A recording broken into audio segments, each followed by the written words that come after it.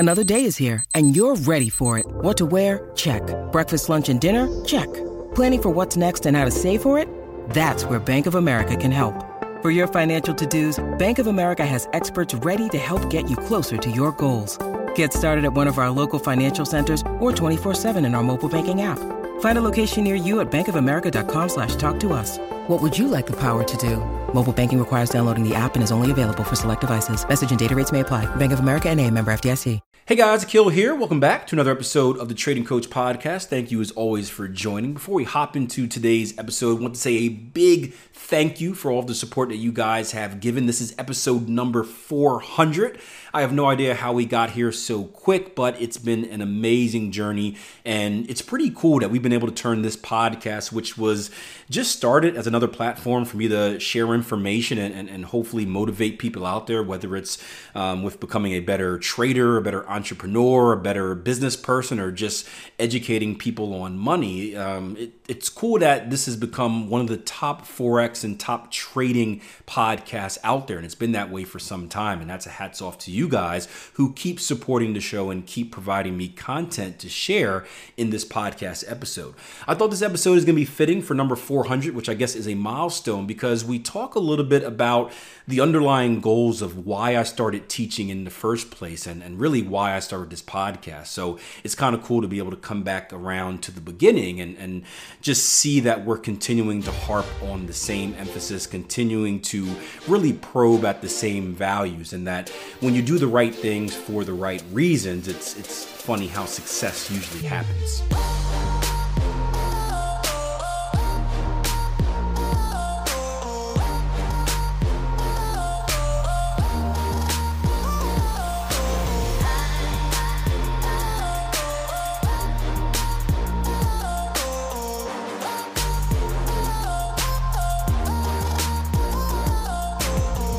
Wanted to hop in because I have limited time today. I've got a meeting a little bit later, so I want to get out of here in an hour.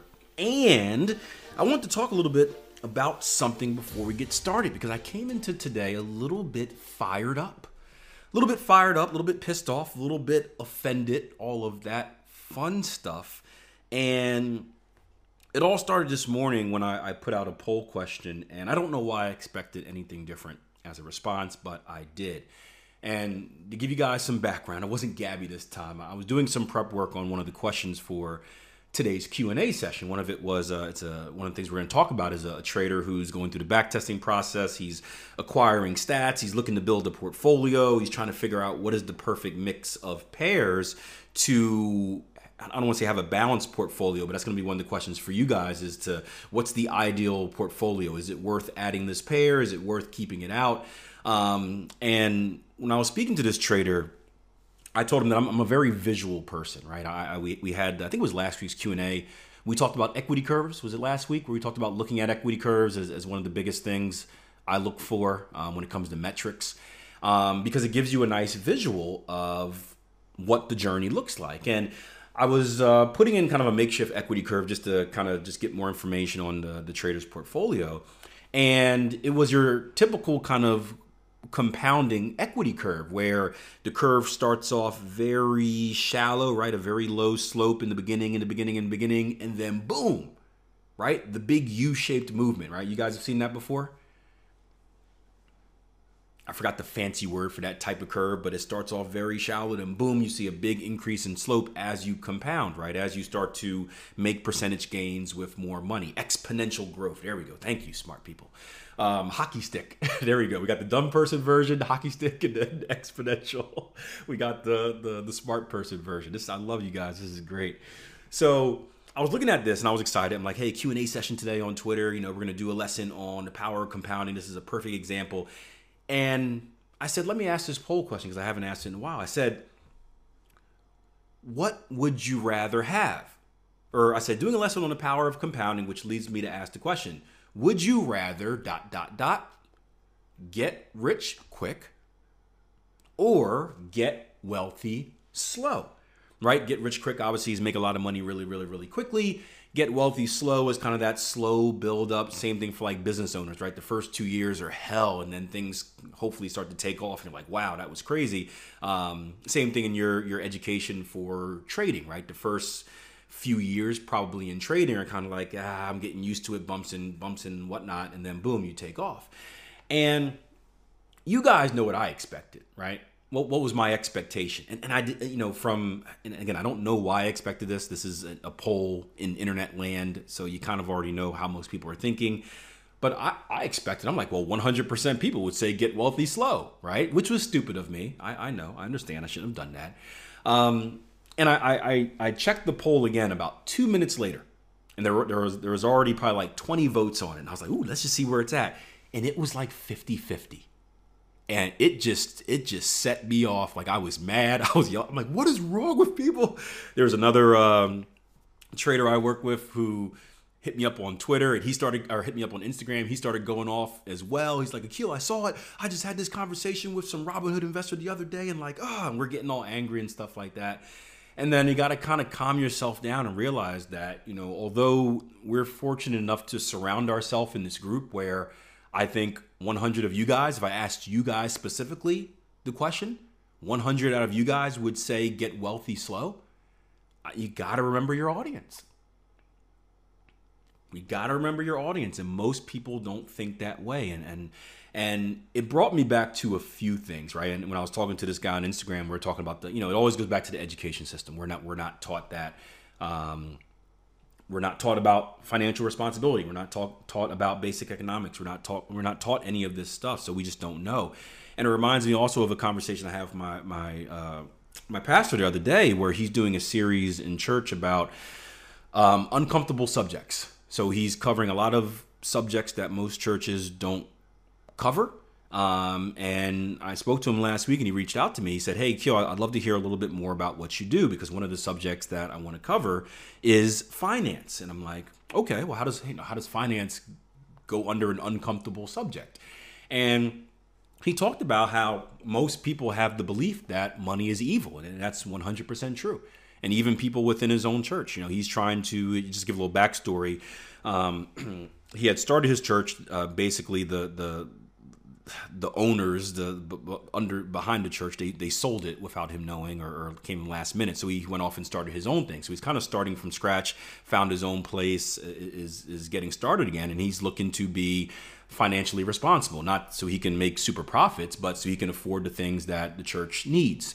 And when he's preaching this to some of the members, they're like, they're afraid of money. They think money is evil. They don't want the church to make money because they see it as a negative. And most people in general, maybe not most people, a lot of people out there in general are scared of money, right? They think that, and let me know if you guys have ever been like this, or maybe you think like this yourself. They think that money makes you evil, right? You guys have any family members or friends that think that, right? Money changes you. It makes you evil, makes you a bad person. I've certainly got friends and family members like that. Well, yeah, I grew up in a place like that, right? I grew up in, we weren't poor by any means, but I grew up in a very low income area. And you can see when people started making money, they became the negatives. Oh, you don't want to be like him. He's, blah, blah, blah, blah, blah. And money doesn't do any of that stuff. It's a myth. All money does is allow you to be, it shines the light on the person that you already are. Let's put it that way, right? If you are a bad, despicable person who doesn't have any morals or ethics, and you do nasty things, right? Money is just going to give you more means to do those despicable, nasty things, right? You can now do them with more ease, right? However, if you are a very nice person, right, money is going to be a tool that allows you to do more nice things, right? And I look back at Tier 1 trading, even Trade Empowered was like this, where, we're all nice people here, right? We don't let unnice people onto the team. We're all very charitable with both our money and our time. And one of the things that we talked about when we started Tier 1 Trading was how were we going to align ourselves, right? What was going to be our mission? And we said at Tier 1 Trading, we have the purpose far beyond creating successful traders, right? We want to put our own dent in the universe. We believe that everyone deserves to live an inspired life. Our core values are confidence, competence, consistency, compassion. Through our transparent contribution to wealth education, we want to increase the number of people with relevant skills for financial success so they can too contribute towards solving meaningful problems in the world, right? And this lines up, I don't know if you guys are familiar with, the UN had something called, I think it's 17 global goals. They put it out in 2015, I want to say. But basically, they agreed to 17 global goals, right? They're officially known as the Sustainable Development Goals, right? And what they want to do is they think that these goals have the power to change the world by ending poverty, fighting inequality, addressing urgency to climate change. And if you're guided by these goals, it's going to create a better future for everyone.